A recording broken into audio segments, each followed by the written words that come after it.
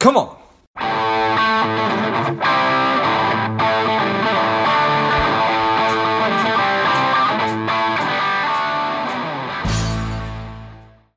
Well, Leflo, this is George G, and the time is right. Welcome to today's guest, strong and powerful Amy LaLiberty. Amy, are you ready to do this? I am. Let's go. Let's go. Amy is the chief number cruncher with the Wellness Bookkeeper. She's helping to streamline bookkeeping to create confident money mindset and a renewed focus for business owners and nonprofits. Amy, excited to have you on. Tell us a little bit about your personal life, some more about your work, and why you do what you do. Yes. So I am born and raised from upstate New York, 2.5 hours outside of New York City specifically. And I married for, it'll be 20 years. I have 3 kids, 1 fur baby. And I am just, living life the way that I have always wanted, which is like creating intention and having my own business, helping business owners create a relationship with money. And I do that for very obvious things like bookkeeping, forecasting, like CFO level stuff. And then we also talk about mindset, because the mindset and the growth mindset is really critical to scaling businesses and creating any financial goal that you wish to create, both professionally and personally. Yeah, I appreciate that. When did you probably always recognized, or when did you recognize the role that mindset played? And then when did you decide that you wanted to actually work that into your work? Yeah. So before it was formally in my business, I was a competitive athlete. So I knew that the mindset piece of it, you could train and train. I was a competitive swimmer. So you could train and train and train. And I was someone who could really put in the time and train, but sometimes my time wasn't reflective of all that effort. And so what I eventually realized was that I was in my head. And once I started to realize that connection existed, I really started to sort of develop that. And then I don't know, let's just say 10, 15 years later, I realized that the mindset work is critical. You can turn around and have all the financials in place, and we can review, income statements and balance sheets and cash flow statements. But if you have a scarcity mindset, if you have blind spots when it comes to your thoughts around money and just the way in which you make decisions with money, it will hurt you more than help you. You can strive and hustle and use that scarcity mindset, but at some point there's a reckoning, and it usually starts to happen when businesses are looking to scale to the next level. And to the next level is pretty personally defined, but I tend to see it a lot when someone's at multiple 6 trying to get to their first 7 figures. And then if they're at their first 7, they're multiple 7, 8 figures. Do you find that people self-diagnose that, or how do you help people to broach the subject? Yeah. So I think a lot of it comes down to a level of awareness around your thoughts. And that sounds so basic, and it really is. There's really nothing I'm not saying that once you have awareness, you're oh, right, I have a scarcity mindset. Okay, I'll fix that. Check. Obviously there's some unpacking and stuff that needs to happen there, but there are so many people who don't have the awareness around why they do what they do when it comes to money, or even the origin of which it came from. So if you're someone who is afraid to look at your business financials, there's usually some scarcity mindset there. And as soon as we start to kind of talk about it and unravel it, it really comes down to they think that they're not good with math. They think that they're not good with money. For women, I feel it's a lot of I wasn't the person that would manage the money. I was never taught this. And so some of it is just that there's just a lack of awareness. And then they just feel because they don't know, it's just sort of feeding into that thought of I'm not good at math. I'm not this, I'm not that. And that's where it really starts to become a decision of I don't want to lead your listeners to think like you're going to say, oh, I have a scarcity mindset and I'm going to go into like, I have an abundant mindset, or, I have a positive relationship with money. If you think about your relationship with money and your mindset around money and compare it to any relationship that you've ever had with a human, it's the same thing. It takes time. It takes a lot of work to really just start to unpack and unearth. And even when you've resolved maybe some like core scarcity mindset beliefs, whenever you start to scale and start to do something that is unfamiliar, it will show up again. And it doesn't mean that it's gone wrong. It's just the way in which your brain is like, wait, whoa. We have never done this before. This is bad. We need to be scared. We should stop and just come back and let's go back to what's familiar. It's just a difference between awareness and understanding that your brain doesn't want to do things that is unfamiliar. It doesn't mean that you shouldn't do them. You should really examine and decide in an intentional way and work with your mind to create the neural pathways in order to then make it familiar, to have a relationship with money, to like look at your financials, to create financial goals, to do all of those things in order to build a business, a life, whatever it is that you desire, and you need money to do it, to make that happen for you. Such powerful stuff there. And I just couldn't agree. I couldn't agree anymore. I'd like to talk about how we have an operating system, just like our phones. And if my operating system says or tells me that money is the root of all evil, or in order to be successful with money, I need to be screwing people over, or I'm not good with money, well, that's going to have a profound impact on my behaviors around it. And that was me forever. I resisted budgeting, and I resisted, paying attention and paying bills and filing taxes for a long time because I had this negative money mindset. I didn't figure it out until I was like 35 years old. And believe it or not, it didn't serve me for that long. So it's a very real thing. For sure. Absolutely. And I think that, I think the other part that happens is that a lot of people don't talk about that. I think that, there's people that are like, oh, everything is great. I'm making all this money. And then you like, that may not be your story. And then you feel like, what's wrong with me? And I think it's because there's not like an open dialogue around money, both good and bad, neutral. Like there's just like the context around money. It feels oftentimes very one-sided and very shiny and pretty, and not necessarily like the other side. There's not the other side of the coin that's happening, because who wants to talk about like that type of stuff? But I think that that's really what starts to normalize the conversation around money. Yeah. And it's such an important thing. You're right. We're excited about showing off the good things about money, like cars or jewelry or clothes or vacations or whatever. But we don't normally advertise the fact that maybe I'm broke and I don't have enough money and I'm paycheck to paycheck kind of a thing.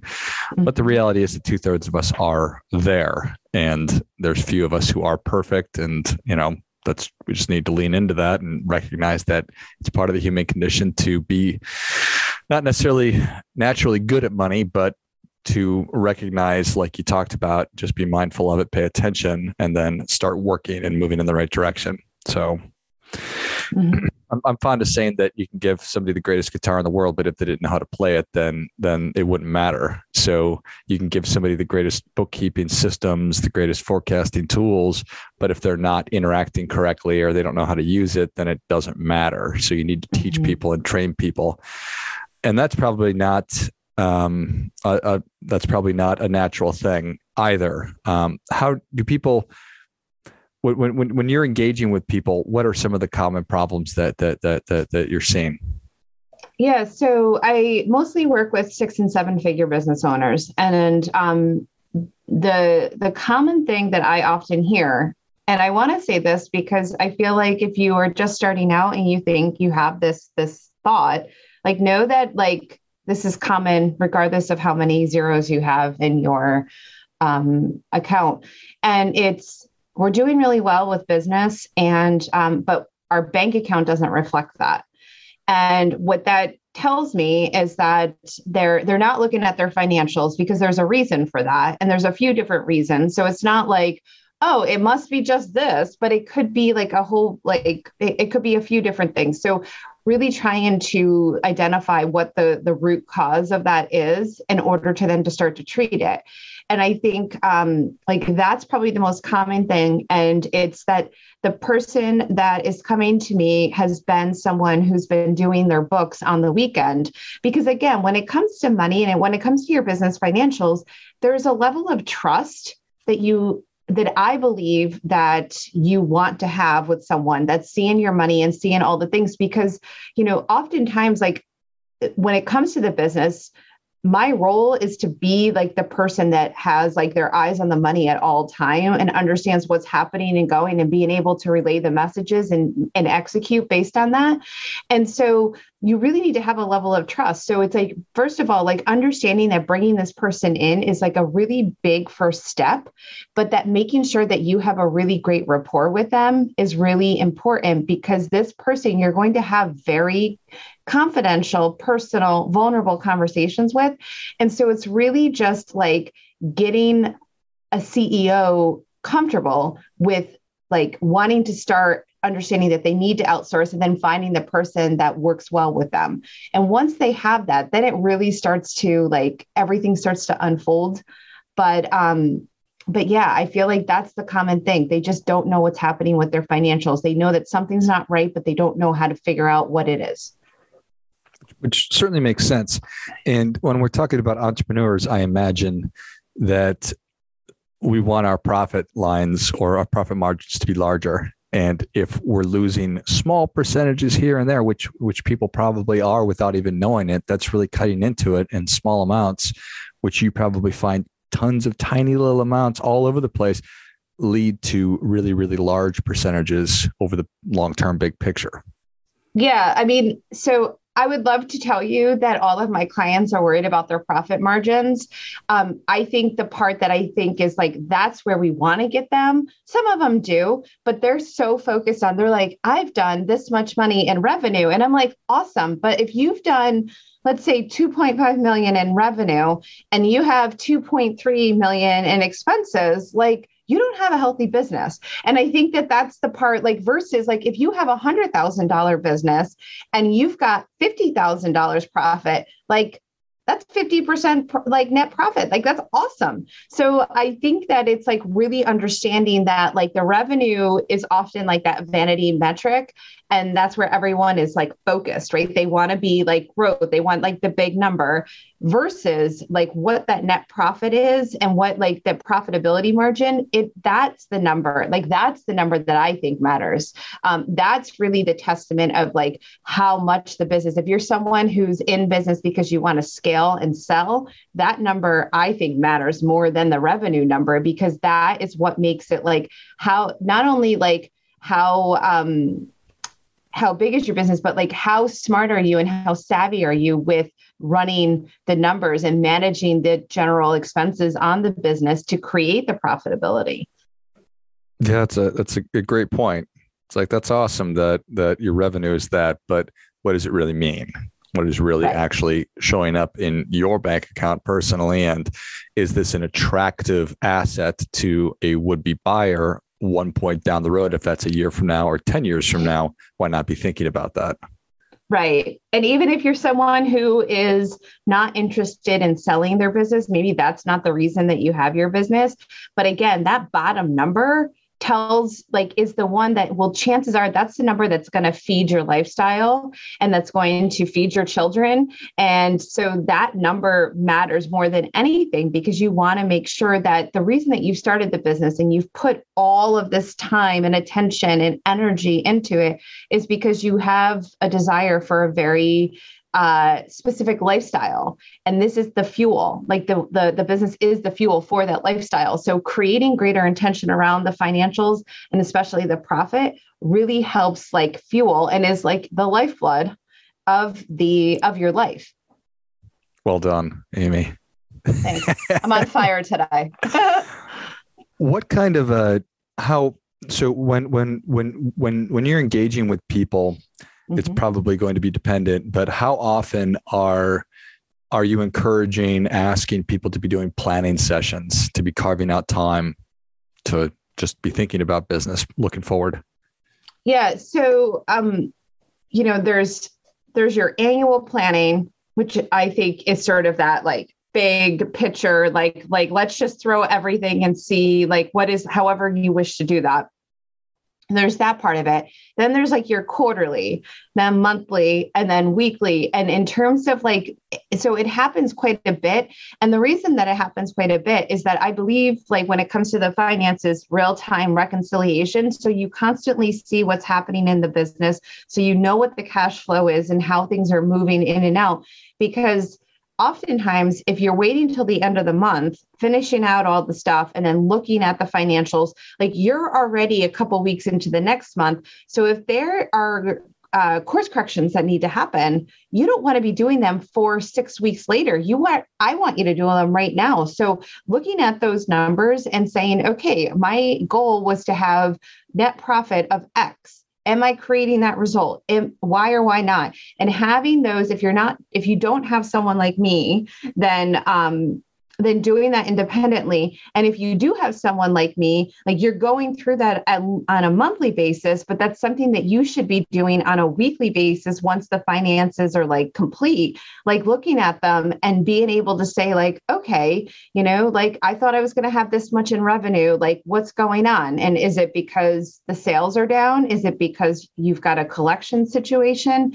Like, but knowing, like having, like being able to like ask and respond, like really helps flex that muscle of like having that relationship with money, which fosters confidence, which then helps you like continue to make decisions and grow and scale.